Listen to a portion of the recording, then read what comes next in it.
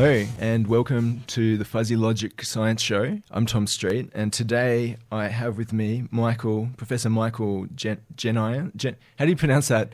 Jenians. I think I had ancestors that couldn't spell Jennison. Okay.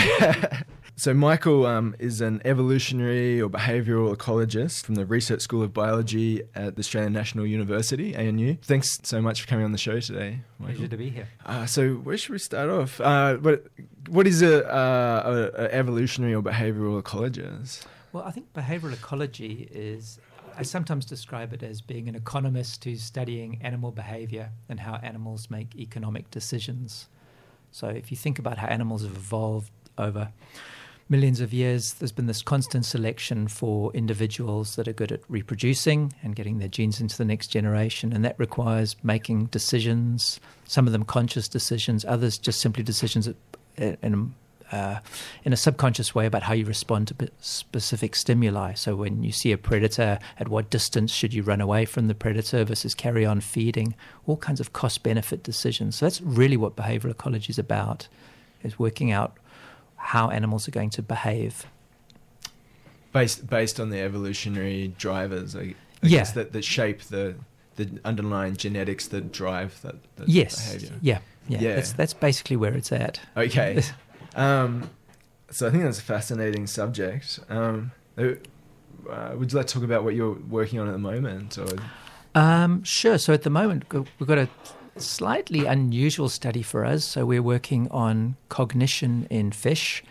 And so we are making various measurements of how the fish are able to learn a task or then unlearn the task, their ability to navigate a maze, their ability to overcome a desire to do something and show some restraint. So those are the kind of things we are testing them on, and their ability to perform these acts. So if we do all these different tests, you've got fish that can navigate a maze. Yes, fish are pretty smart, and they can definitely learn. So the stereotype of the stupid goldfish is, I guess, like a fish, bad one. Like if you think about a fish in an onshore environment, there's all sorts of rocks and hollows and stuff, and they have to learn. They run away from a predator. They zip down like a little hole that they're probably familiar with. So exactly, that would be an important. Many fish, I think, know their territories extremely well, their home ranges, and they know exactly where to go. Yeah. So in this case, the idea of the study is simply to get an overall measure of the cognitive abilities of the fish and at specific individuals. So we're looking at different individual fish and then getting a rank of which are the smart ones and which are the not so smart ones. And then we're going to try and relate that to their reproductive success, how many offspring they produce. And that's, again, talking about behavioural ecology. Smart fish have more kids. Exactly, because that's if the characteristic has evolved and is favoured by natural selection or sexual selection, we would expect to see it linked with the number of offspring you produce. So if you're good at a maze, does that correlate? We don't have the results yet. Oh, okay. But I would have thought you'd have more kids if you're good at mazes because you'd be good at running away from predators and navigating around your environment. So right? Yes, so this is maybe a really interesting theme to bring in at this point, is you would assume that for a characteristic like navigating a maze or learning to associate a particular colour with food, sure, you'd think the better you are at that, the better you'll do in life. But the catch always in behavioural ecology, as in economics, is that there are trade-offs. Being very good at one thing might mean that you have to sacrifice resources you devote to something else. And that could actually come at a cost. So it's the net combination of everything that really matters. So it's not immediately obvious that being good at solving mazes will necessarily lead to you producing the greatest number of offspring. If you, for example, do that and sacrifice reproducing because you spent all your effort learning and none of it reproducing, then you won't have more offspring. Right, and you're studying them in a tank, I'm guessing? Yeah. With a maze. And in your tank environment, is there any benefit to be able to navigate the maze if there's no, say, predators? No, in and of itself, there isn't. So what we do in these particular tests is that at the opposite end of the maze, they can see a group of fish, and these fish prefer to shoal be in groups with other fish, so they don't want to be on their own. So their incentive to get through the maze is to get to the other fish. So, of course, there are no predators in the tank, so they could just hang out on their own, but they have clearly evolved in a situation where their natural propensity is to associate with other fish. So we assume that the drive to do so is going to lead to them wanting to get through the maze to the other fish. Right. So you rank them, okay, this one's better at getting through the maze and the other one's worse. Yep. And then you just chuck them in a tank together and see which ones have the most kids? Yep, basically. Yeah. I'm sure I could present it in a very make it sound more sophisticated, but I think that's the simple truth, yes. Yeah. So, and of course, that's the bit we're still waiting on, because that's an expensive process to collect the paternity information. We need to let the males and females interact. Then we have to wait for the females to give birth, collect the babies, sample them, and then send them off for genotyping so that we can do the paternity testing and see which baby has which male side which baby. Right. And I believe you do a lot of work with fish, is that right? Yes, so we mainly work on fish at the moment in the lab. That's the main study system. And do you have any interesting findings from work you do have results from? Wow, we've done so many studies over the years. I always forget what we found. So the one interesting thing we had in these fish is that we had a relationship between the male's gonopodium length. So immediately I should say what a gonopodium is. The gonopodium in these fish, is a fin, a modified fin that they use to inseminate females. So if you like, it's basically a fish penis. Right. So these are little fish that we work on called mosquito fish or gambusia. You'll find them all over Canberra in summer in the ponds and streams. They're introduced fish. They are from the southern US, northern Mexico. But they find their way up different, like Sullivan's Creek, like the different drains and stuff. They're in Sullivan's Creek. They're in Bruce Ponds. They're everywhere. They're a terrible pest species. They're one of the most invasive fish species in the world. Right. So they're everywhere. They're tiny little things. They're tiny, maybe 2 to 3 centimeters. Right. And they are live bearers, so they give birth to live babies. They don't lay eggs. Rather than eggs, yeah. Yeah, they're a little bit like the guppies you might have seen it. Well, in the good old days when the dentist used to have a fish tank for you to look at before he inflicted pain on you. But I guess the fact that they're really resilient, so that makes them a good study organism. Yes, in theory they're very resilient. Yeah. Although sometimes they seem to be a bit more sensitive than we'd like, but generally speaking, they are pretty tough little fish, which makes them a very suitable lab animal. And again, they're a pest species, so taking them out of the wild is not really a concern. I think most people would be very happy that you're removing them. Sure. Although it doesn't make a dent on the population at all because they're such prolific breeders. Yeah, okay. Anyway, so to go back, they have an external modified fin, which is a bit like looks like a little sword, and they use that to inseminate the female. And one of the studies we did showed that the females actually prefer to mate with males that have a relatively longer gonopodium, relatively longer penis than other males. So that was one strange little finding we had along the way. Did they have longer gonopodium is the term, but it's essentially a fish penis. Yeah. So that was a kind of a fun result. The longer the better. Yes. Sorry, is that it? In this case, yes. Yeah, that was essentially what we found. Right. And so this was done in simple, and the initial study was simply like a 2-choice trial where you'd put a male on either end of a tank behind a barrier, and the female could then choose who she associated with. And we modified the size of the gonopodium.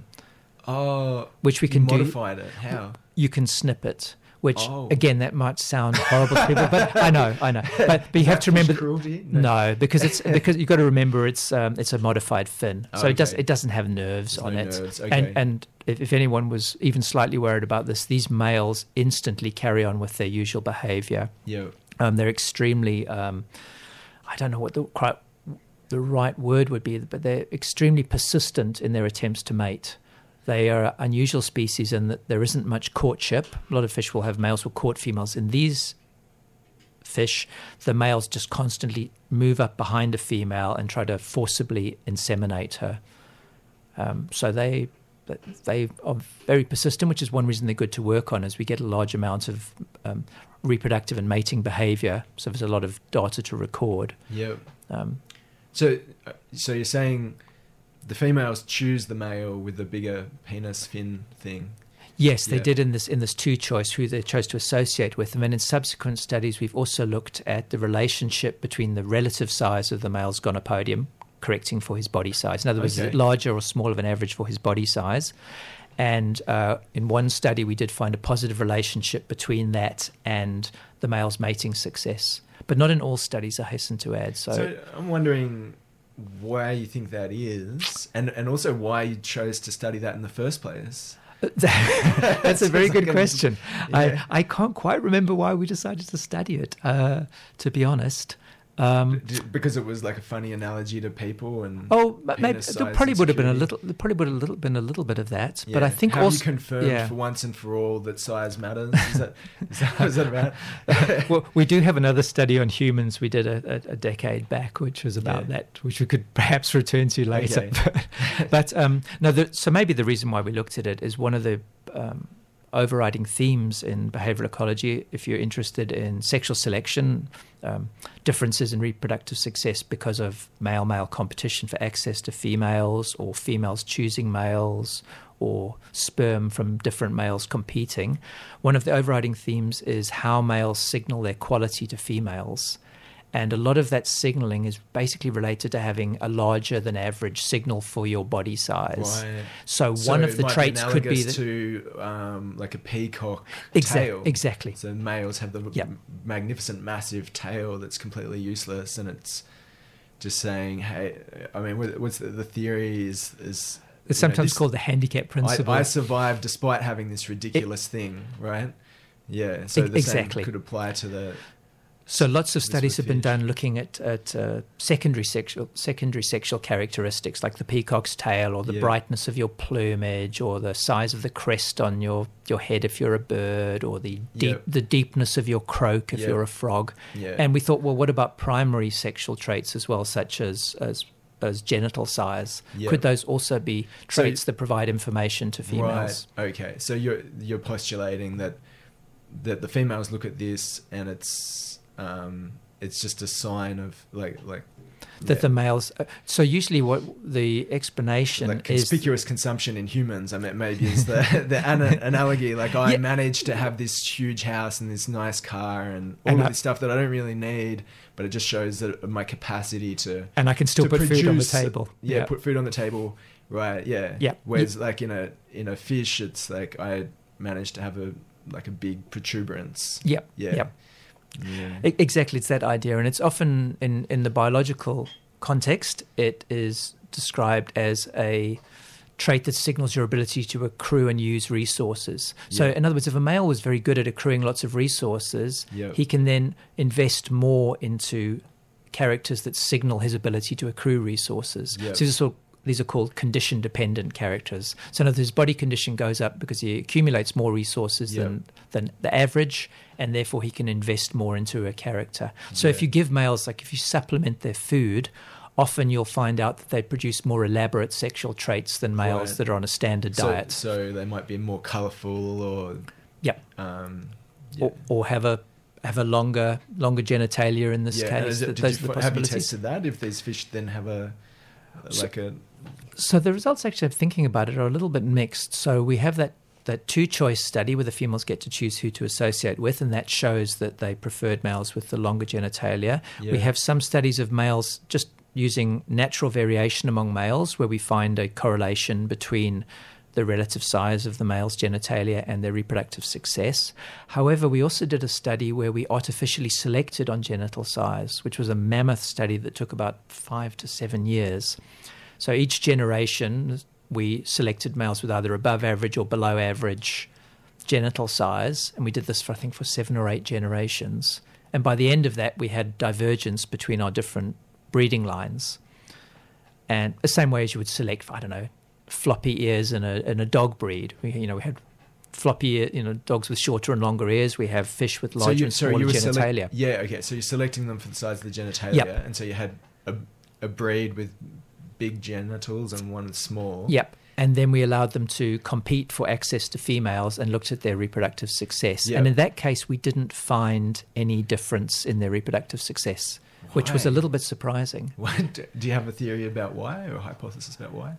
Well, I guess, I mean, there's many possibilities. I should say hypothesis, right? Like, I think, well, yeah. to be strictly scientific, like the scientific... Or an educated guess. Educated guess. Well, what's the difference between an educated guess? Like, a hypothesis is something you're going to test experimentally. Yes. Educated guess is maybe what leads to a hypothesis. Like, Yes, I guess the hypothesis is more as a formal thing that is, as you say, that you're planning to test. And yes. when, you know, if we're being like following the scientific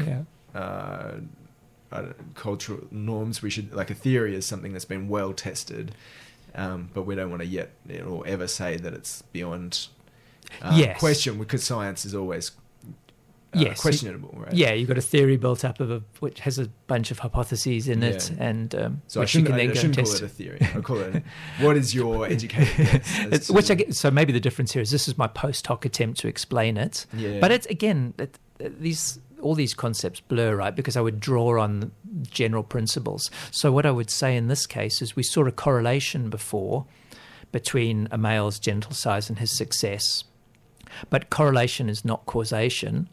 So it is possible, for example, that maybe those males with larger genitalia were more successful not because of the genital size, but because they were in better condition, which leads to an increase in genital size. But that may have made them faster swimmers, for example, which could then be the cause of their increased mating success because they were better at finding the females, swimming alongside the female. Yeah. So there's other factors at play potentially. Yeah. Rather than a female just choose it, like when it's not just about female choice. Yep. It's then also like reproductive success maybe involves being able to swim fast. Yeah, and remember, because in these particular fish, the males spend a lot of their time sneak mating with the females or forcibly copulating effectively. Whereas in your other experiment that you mentioned, it was the female got all the choice and the males, no chasing or sneak. Exactly. So that implied that the female would be choosing these males, but then there's so many other factors going into who actually succeeds. And so I guess that in some ways this is a very small example of a general principle of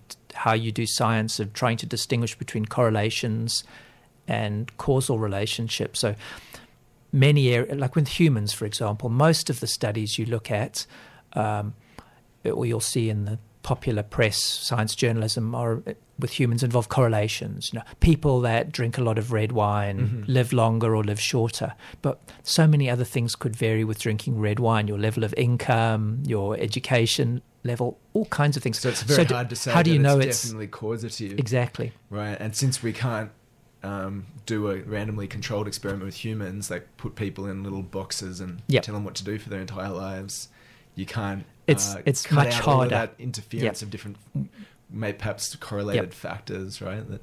Exactly. We have to be very creative in thinking about ways to conduct an experiment with humans using other methods, sort of like natural experiments, like do you know if anyone's like tried feeding mice red wine or something? I actually do have a friend who did a meta-analysis, and I unfortunately forget the name of the chemical in red wine. It begins with an R. I want to say Restival, but I'm sure I'm mispronouncing it. Right. But he actually had looked at the data from the available studies manipulating amounts of this particular chemical, and I think there was a relationship with lifespan. So this was so basically the word, yes, mice have been given the chemical in question that they think is healthy. Yes, and so there was a little bit of evidence for that. That it did help them. That it did help. Yeah. So it's hard to say that. Like if you eat a diverse diet of lots of fruit and veggies and other stuff, well, I mean, we know that's good for you, and perhaps you don't need the red wine. Exactly. So then we come to the issue of this thing might have a causal effect, but how strong is the effect? And then of course how strong means compared to other things. So I think before we were talking off air about this, where you can show that something has a causal effect, but that doesn't mean it's particularly important in the real world, because there are so many other things going on that may be more important or that swamp that particular effect. Yeah. Yeah. So, difficult. Doing this sort of science is quite difficult, right? Yeah, it's challenging. Yeah, to work out exactly what's going on. Yeah. So, I mean, is there any other research you think would be particularly interesting to talk about? Perhaps you've done further in the past? Well, what's another little topic? Well, let's just let me just wrap up that final thing with that fish, just to be clear. Then, so we have the correlational data on the the males with larger genitalia getting more mating success. And then the experiment in this case, the closest we could come to an experiment was where we did this artificial selection to create these lineages, right? So that was our attempt to do an experiment by creating larger and smaller genital types and then looking at their mating success. So just to wrap that up, so that was the thinking there, is that was the closest we could get to an experiment to only manipulate that characteristic. Like, for example, if you knew the genes if there were genes that solely determine the size of a trait, you could possibly do something with those particular genes. But in the absence of knowing that, the closest we could come to that is to use breeding designs to artificially select for those characters to try and manipulate their size. And other things that are correlated with that within the individuals themselves would be dragged along. Right. So it seems what you're doing there is you're pulling out you pulled out one factor, perhaps that influences mating success, which is around female choice over genital size. Yep. And it seems like, well, the girls like the guys with the bigger penises or like penis analogous structure. Right. Yeah. But then then you've shown that, well, there's obviously some other factors at play, because when you take out just strictly female choice and then allow other factors, and you're postulating that they could be like the speed and other things that doesn't. Then you found that the smaller penis fish are actually doing better, or they were doing just as well. It wasn't that they were doing better. It's just there was no relationship. It looks like then there's other factors at play. Yeah. That paints that picture of the complexity of everything, like you were saying. Is that right? Yes. Yeah. That there's lots of different factors and and you could spend a lot of time like trying to tease them all out and look at exactly. Yeah. So I'm what's trying important. to. Yeah. I don't know. I'm now slightly regretting that I started with that example. Okay. I'm sure people that know me will be laughing. Why am I talking about this? Yeah. So you're asking about other things we do. So another thing we've done with these fish recently, in fact, the paper came out in the middle of the week from one of my PhD students, Upama, was looking at the relationship between male age and their reproductive success. And I think this is, again, a nice little illustration of the importance of teasing apart correlation and causation. So there are many studies, for example, that will say, younger males are more successful than older males, or older males are more successful than younger males when it comes to breeding. But the problem with that is that so many... Lots of studies in these fish, or in just... Oh, no, generally speaking, sorry. Oh, okay. To be But clear. that's going to vary compared with different species. Yes, it does vary across species, but there's this general principle that age has an effect on reproductive success. And I don't know if anyone's really systematically gone through and looked at what the net effect of male age is on reproductive success. But... The net effect, you mean on average? On average, yes, on average. Yeah, thanks, okay. That's a much better way to put it than mine. But surely that's going to vary. Some species, younger males are going to do better, and other species... It might be, but there might still be an average trend overall. Because as a biologist, it's very hard to... You want to look for general patterns. And so otherwise you just got it one species at a time, and we've got millions of species to deal with. So to make any real progress, you have to look for general patterns. And so you're right, some species it might be younger, some it older. But then your question would be, well, if we have enough data, we look at enough species, can we start asking why in these species is it younger, why in these is it older? How do these species differ? Right, and so some general principle about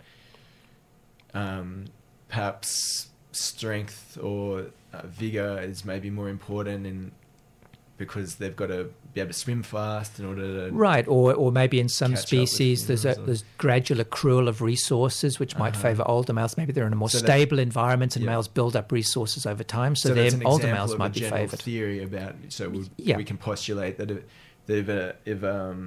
if it's a situation where animals can accrue resources, then older males tend to be favoured in terms of reproductive success. Yes, so that could be our working hypothesis in this case. And once we've got enough data to test that, then we've got a prediction from our hypothesis, and then we can go out and test it in additional species and see if it holds up or not. So you were saying you're a PhD student. Yeah, so Palmer's been looking at this, but what's interesting in her study is, again, this idea of teasing apart correlations to look for causality, is if you think about male age and I'll come back maybe later. You can ask me why I keep going on about males and not females, and I'm happy to explain that. Why the problem with male age is it's correlated with a number of other things. And the most obvious thing that male age is correlated with is their past mating history. Older males, on average, will have had more sex, more matings than younger males. And we know from studies looking simply at varying the amount of matings that males have, that this can often have a detrimental effect. Basically, mating is costly, energetically time-consuming. If you think, let's not think about humans. Let's think about animals where they have to put a lot of effort into courtship. A frog might be calling for hundreds of hours to get a mating. So older males have put a lot more effort into mating. So age and past reproductive effort are correlated. So how do we know whether old males, for example, are less successful because they're old, it's an inherent property of being older, or because they've mated a lot? So experimentally, what you would like to do is tease apart age and past mating history. And that's what Upama did. So you found with this fish species that you're working on that the older males are less successful? Or? Well, actually, that's the beauty of science, is that we initially had assumed that old males would be less successful. But so what was done, what Upama did was she got young and old males, and she kept them as virgins. So they had exactly the same mating experience. In addition, then, at a certain point, the males, young or old, were provided with three weeks of mating experience, given a female for 3 weeks. So you end up with 4 kinds of males. Old males with 3 weeks mating experience, young males with 3 weeks mating experience, old virgins, young virgins. So you now have a situation where you've experimentally teased apart the effects of, you can look for the independent effects of age and past mating. And so that's what she did, and then did a series of tests with these 4 kinds of males. So the study that was just published was taking sperm from the 4 kinds of males, equal amounts of sperm from the 4 kinds of males, mixing it up, and then artificially inseminating females with the sperm. And then looking at which males gained the most paternity.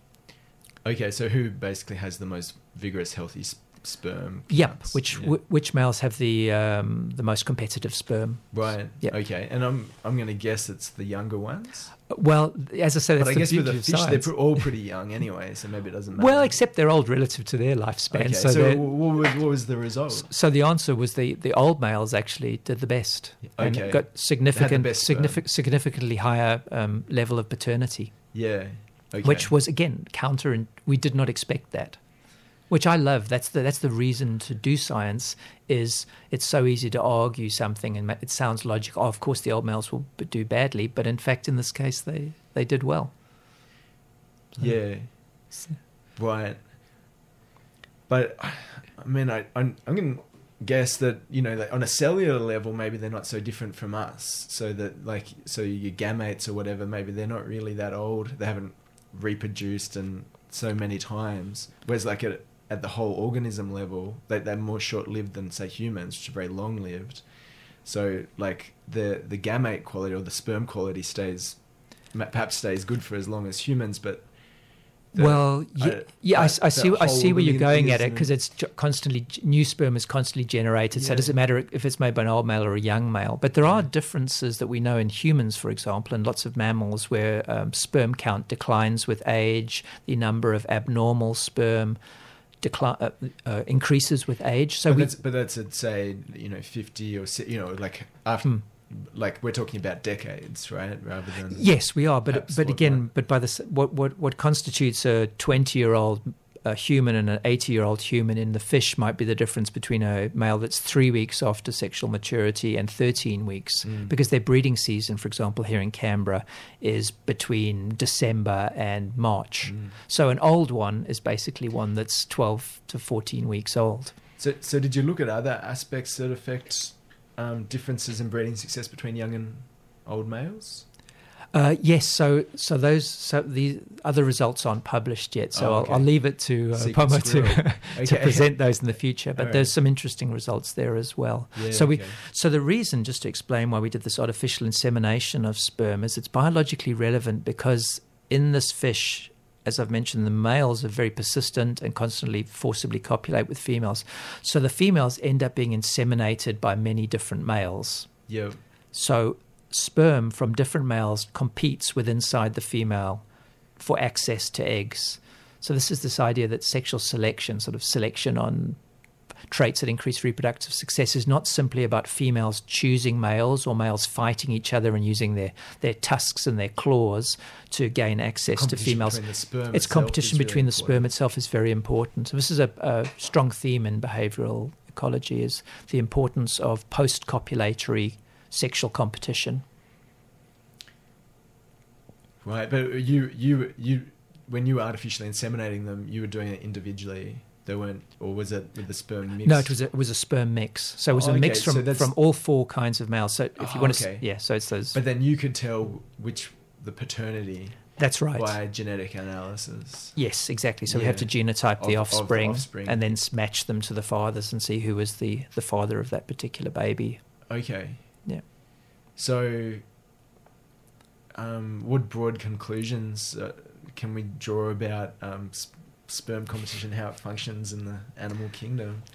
Well, I think from this study, not a hell of a lot from any single study. It's one of the things I've increasingly become aware of over the years, is that people should be cautious about drawing too much inference from a single study. And I think the truth of the matter is what is required are large numbers of studies on the same question, which is really to tease common out in the patterns. way the media presents science, right? There'll be one study comes out, and if it's got some splashy, sexy headline, then that will get widely publicized. Absolutely. And probably the public shouldn't really be paying attention to science at that stage. It's more down the track after many people have I think so. But it's a really difficult area, because obviously you want people to engage with science, and that's why I'm here today, because I want to convey my enthusiasm for science to people and tell them how wonderful it is.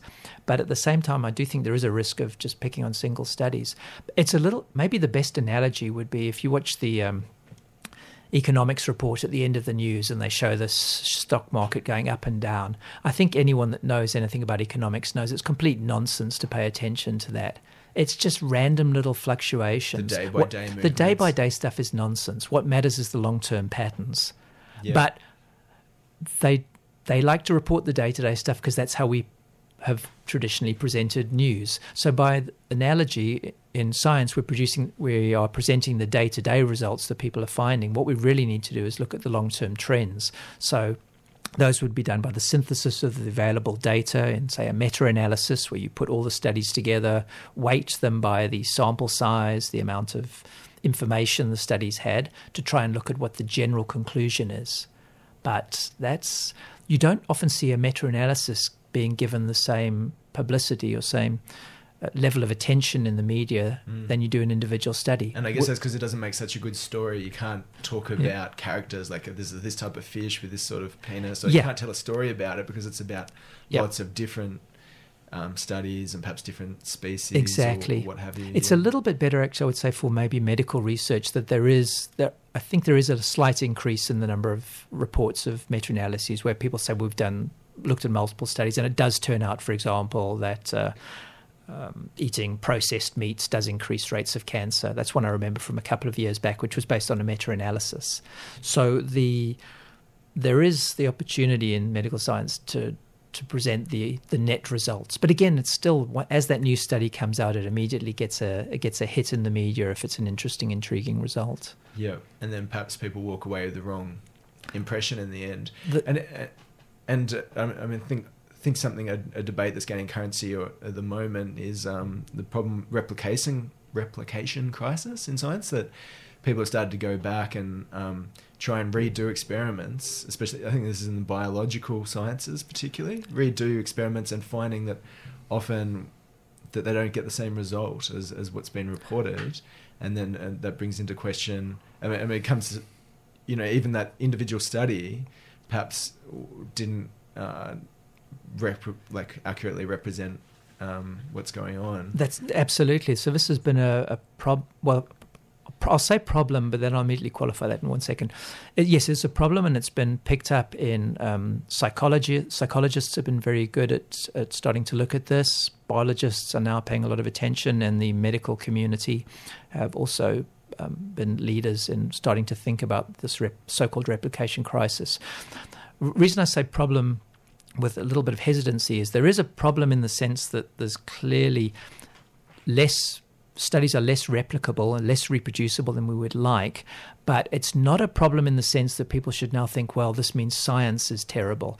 Science is all we've got. There is no other way to do things, really. You can call science what you like, but essentially it's evidence-based, trying to collect data objectively, analyze it objectively, and then reach conclusions from it. And it's not always going to go smoothly. It doesn't always go smoothly, and so the issue here is how to do our science better. Yeah. It's not to give up on science. And the fact that scientists talk about it so openly, I think, is a reflection of the value of science, because they're not trying to sweep it under the carpet. Not trying to pretend that they know exactly what the answer is. No, and there's definitely a generational change. I know that lots of my younger colleagues are far more concerned about this than older ones.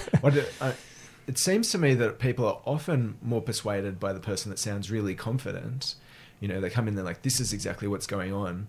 But actually, you should be more persuaded by the person that has a more rational view of that we're collecting data and like looking at it all, and our minds are open to change, and take a long time, I guess, to reach a high level of certainty, and that are honest about the uncertainties, as I think scientists are.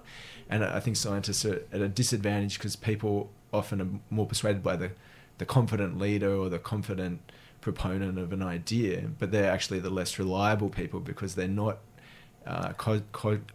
thinking about the data in a very accurate way. Yeah, that's true. And I think there's obviously a healthy interaction between the two kinds of people. So I think scientists, your training is inevitably to be suspicious. So everything is qualified based on the current data. And of course, you do reach a point where you can be very confident about something. And that maybe is the point at which scientists need to shift a little bit. Like, for example, the evidence that evolution has occurred is overwhelming.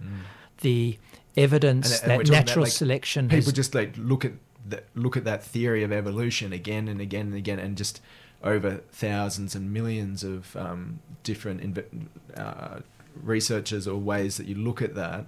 It always comes up as making sense and bearing out the results or explaining the results that you have. And so at that point, it'd be very hard to dissuade people that's actually the reality of the situation. Yeah, you have an overwhelming abundance of evidence. So at what point does a theory become a fact? And it still remains possible that you'd discover something that would undermine the whole argument. You'd never rule that out. But based on the huge amount of data, you'd say, well, this is pretty clear that animals have evolved and that natural selection is the driving force that leads to the fit between an organism and its environment. Yeah. Whereas perhaps as opposed to like the experiments that the research you've just been doing currently, that I guess are on that cutting edge of whether penis size is important to female selection. What's the type of fish that you work on? Mosquito fish. In mosquito fish, if that's really important, I mean, it's possible that you made some error in that experiment and that someone redid it. And I mean, I feel confident that you probably got it right, but it wouldn't be like a huge revolution if you'd made some mistake and that someone came out with a different result, and then you'd be like, oh, okay, well, perhaps they don't care about penis size, and it's not like the theory of evolution. No, exactly. It's a much smaller question. I mean, the other important smaller question and less tested as well. Yes, less tested. I mean, if everyone was as obsessed with that question as they were as the theory of evolution in 100 years' time, you could have very clear similar result. Levels of confidence about it. Perhaps. Exactly. Yeah. I mean, the other important thing to bear in mind with individual studies. So this is going back to this crisis of reproducibility, is that studies are often underpowered statistically, which is a fancy way of saying we don't have enough data to be confident in a yes-no answer or in a no answer. So if we see that something doesn't have an effect, if we don't have lots of data, it makes it very difficult to detect small effects. So we say, oh, nothing's going on here, but there could well be something going on. We just don't have enough data. So that's one reason why studies might not be reproducible. The other reason why there's a potential problem is because of the way the entire system is set up to favor producing a positive result of finding something. So as a science journalist, you're going to interview someone when they say that something happens, not when they produce a paper saying nothing happened. So the incentive for people is to present their results in a way that they can make a story that something happened. And there's many ways to do this, which are, they're not cheating, it's not data, it's not fraud, it's not fabrication of data. What it is the selective presentation of your analysis, or trying different analyses in the hope that one of them will yield a statistically significant result, which implies that something is unlikely to have occurred by chance. And you then focus on that as the way you present your study. Right. So if I've got this right, I think what you're saying is, you, for example, I'm not saying you did, but a lot of researchers maybe, they might look at the mosquito fish and they do one test to see if females like males with bigger penises. They might do another one if they like them with purple polka dots, and they might do another one if they like them with big eyes. And they find a statistically significant result for the bigger penises, and no difference for bigger or smaller eyes, no difference for purple polka dots and no purple polka dots. And then they only publish one of those. Exactly. And so, I mean, one thing is that skewers it, because if you do enough different random experiments, one of them potentially could have a positive result that is just a fact of the fact that you... It's due to chance alone. Just by chance. Yes, yeah, that exactly. actually isn't representative of... yes. So the fact that females do actually prefer larger penises in mosquito fish. Yeah, the cliche is 1 in 20 studies because that's the level of that 1 in 20 is what you consider statistically significant. Yeah. If something's unlikely to have occurred by chance, it's less than 1 in 20. So if we do 20 by tests, chance alone. Yeah, if we're saying, if it's like a 1 in 20 chance that this happened by chance, then if we do 20 different tests of different things, then we'll probably find one that even could have just happened randomly. Exactly. Like, and this is a real problem, and this can be a real problem in the medical literature, because think about all the different ways you could look at the effect of a drug. So you might start off with thinking, well, does it reduce the mortality rate? Okay, it didn't, but did it change the quality of life? Did it decrease the number of headaches? Did it affect the blood pressure? If you've measured a large number of characteristics of your study population and you explore all of them, you're going to find some where it did have an effect. And if you then package your publication as being that was what you were setting out to do, you create a very false impression of the probabilities associated with finding that result. Because as you say, you've ignored the other 19 non-significant results and emphasized the one significant result. Yeah. And you were saying to me before that you're very interested in I guess improving the quality of science and in the incentives driving that. And I'm going to guess that like scientists are incentivized, at least in Australia, to publish more. So you get more points. I'm not sure what the terminology is. You get more credit from the government or from the or your institution. Yeah. The more you publish and the higher quality journals you publish, so that incentivizes. Like if you're incentivizing people to publish more, then they're probably trying to get that reproduction. They perhaps have less.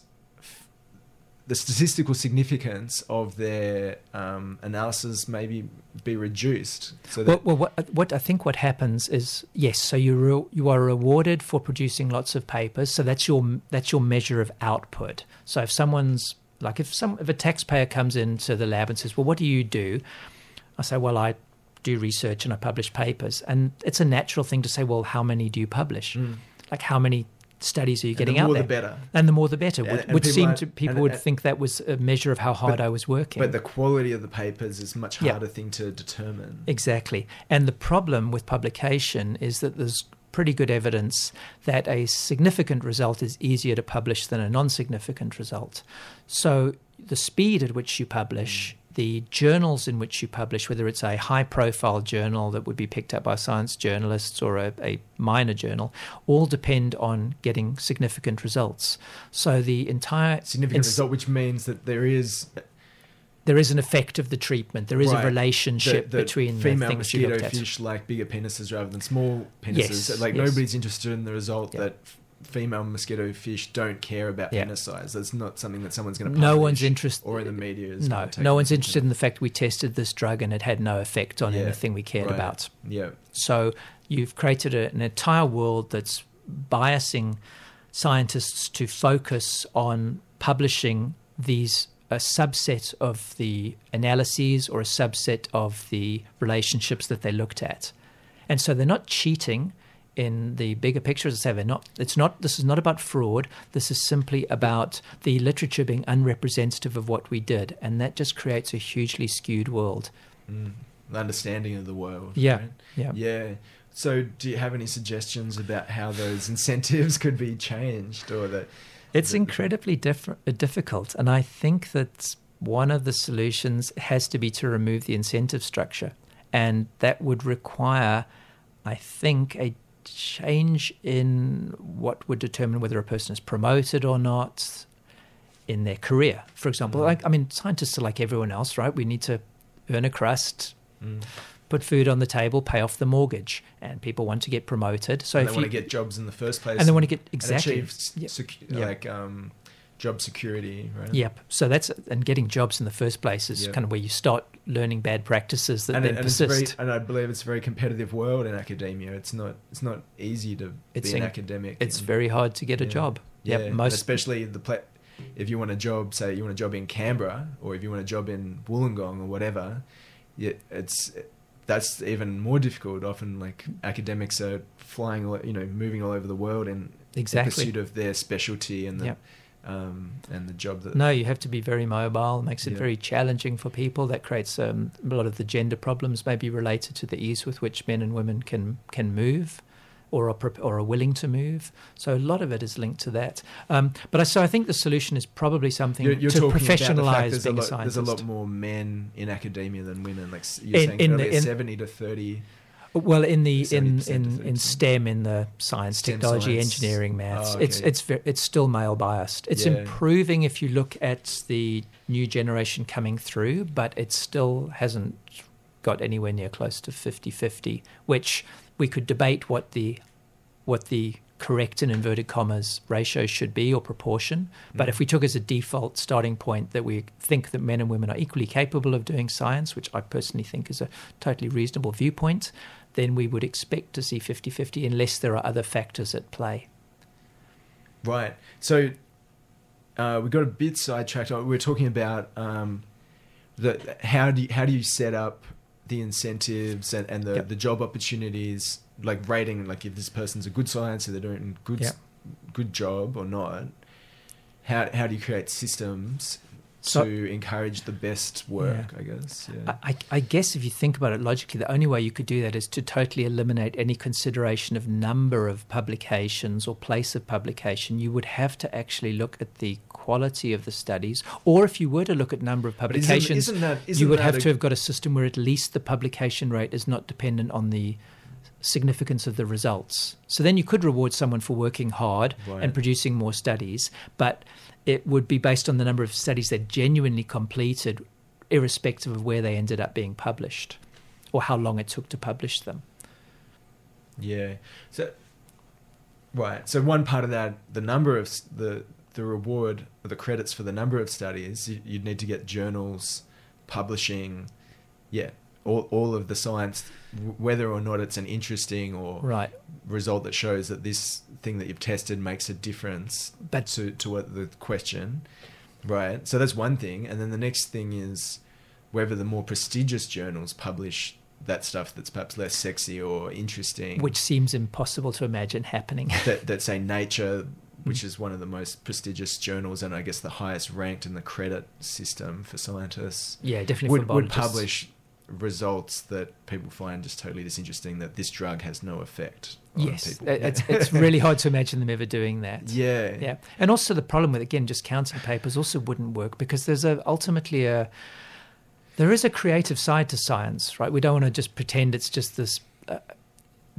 The creativity, I think, comes in the kinds of questions you ask and the ways in which you find to test the interesting questions you're asking. So there should be rewards given for creativity and ingenuity. So you can't factor that out as well. You can't simply count papers or number of studies, because you can do a lot of very tedious cookie cutter studies, and you wouldn't want to particularly reward people for that. But then we're in this world of how do you assess quality? And as we know from any endeavor, like in the arts, for example, what makes a good movie? What makes a bad movie? How do we decide that? And that's really challenging. And there's I don't think there's ever going to be a perfect solution to that. Except we can all agree that some movies everyone agrees are really bad, and some are really good. Maybe not everybody. Not everyone, but a sufficient number of people that one would take it at face value. Yes, this is a... Well, I mean, that's, to me, is suggesting that some sort of democratic process amongst scientists perhaps could be work as a rating system, that you get a large number of perhaps scientists in a particular specialist field to vote on the quality of a paper. I don't know if that perhaps has any merit. Yeah, there's sort of ideas to do this, for example, by allowing more publication, taking advantage of the ease with which information could be published now at low cost, of sort of follow-up commentaries on a paper. So the paper would be published, and then below it there would be people pointing out, well, this is a problem with the study. So all the discussion about the quality of a paper would be directly connected to it, sort of hyperlinked to it, and that would then inform whether the paper is good or bad. But again, this requires such huge amounts of time and resources, which I don't think we have the funding for. Yeah.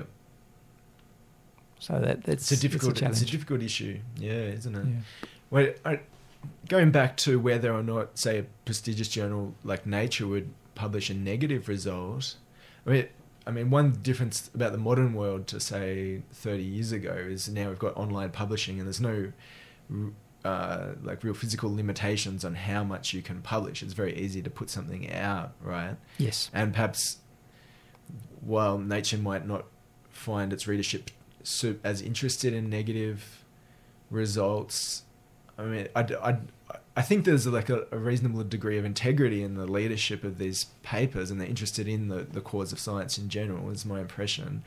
And perhaps they could have a space that isn't maybe front and center of where they digitally publish the research that they publish, but they could make a real effort. Like, this is a problem with science, acknowledge that, and we're going to publish negative results, specifically when they're overturning stuff that's been previously published that says that this is a positive result. We want to weight that by encouraging people to publish something that overturns it, because that's a really important thing to do. It is important for how science itself works, but you've got to remember that a lot of these publishers are commercial, and they have vested interests in maintaining their profile. What is the cost to them? Oh, so you're saying if they've published something previously, they don't want to then say, oh, we got that wrong, and we published something that actually is perhaps more questionable than... Well, yeah, maybe you're right there that it would seem to be a smart move on their part to have the follow-up studies that do or don't replicate a given high-profile study they initially published or someone else published. Yeah. It's so that's, I mean, you can see a scenario. I feel like they could gain a level of respect for that, and saying, look, we want to be the most trustworthy and driving forward the integrity of science, and you can build a reputation on that as well, and because there's no limit on data, you can publish as much as you like. It's not like it's just one magazine, that costs money to print and distribute. Yeah, as previously. But I think culturally, people are still in that mindset. That's the way that's the way it is, and it's very, very hard to break that. Even though I'm aware of all the problems, someone has a paper in Nature or Science, wow, that's great. And I'll send them an email, congratulations, well done, which I wouldn't do if they just published in some smaller journal, because there is some signal. There's probably a signal of the creativity of the study, perhaps more than the likelihood that the result is correct. Yeah, right. But perhaps they could partition. This is the sexy creative studies, and this is like another area of our journal that we're putting in there for the sake of the open science movement to balance that bias towards like the bias that you're talking about in publication. But I guess the solution that's probably more popular is simply to try and get the commercial publishers out of science.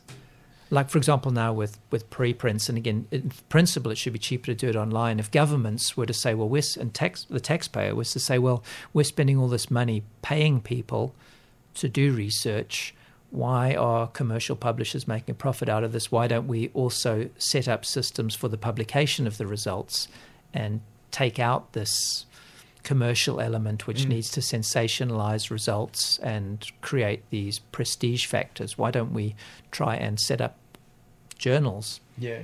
So, like, we've paid for a lot of the science to be done. Why is that captured in the commercial world, and why isn't it? Yeah. I mean, it's a very perverse system. So I think a lot of people are not aware that not only does the taxpayer pay for the research at some level often, although I hasten to add, often they pay a lot less than they think for specific studies. From my own experience, and people said, why are you doing this study? You're wasting taxpayer money. And I go, well, the truth is it's not that expensive a research, and it's employed several people and so on. But leaving that aside, the other cost that then comes in is you actually often have to pay to publish nowadays. To make the publication available online, you might pay $3,000 to produce that paper.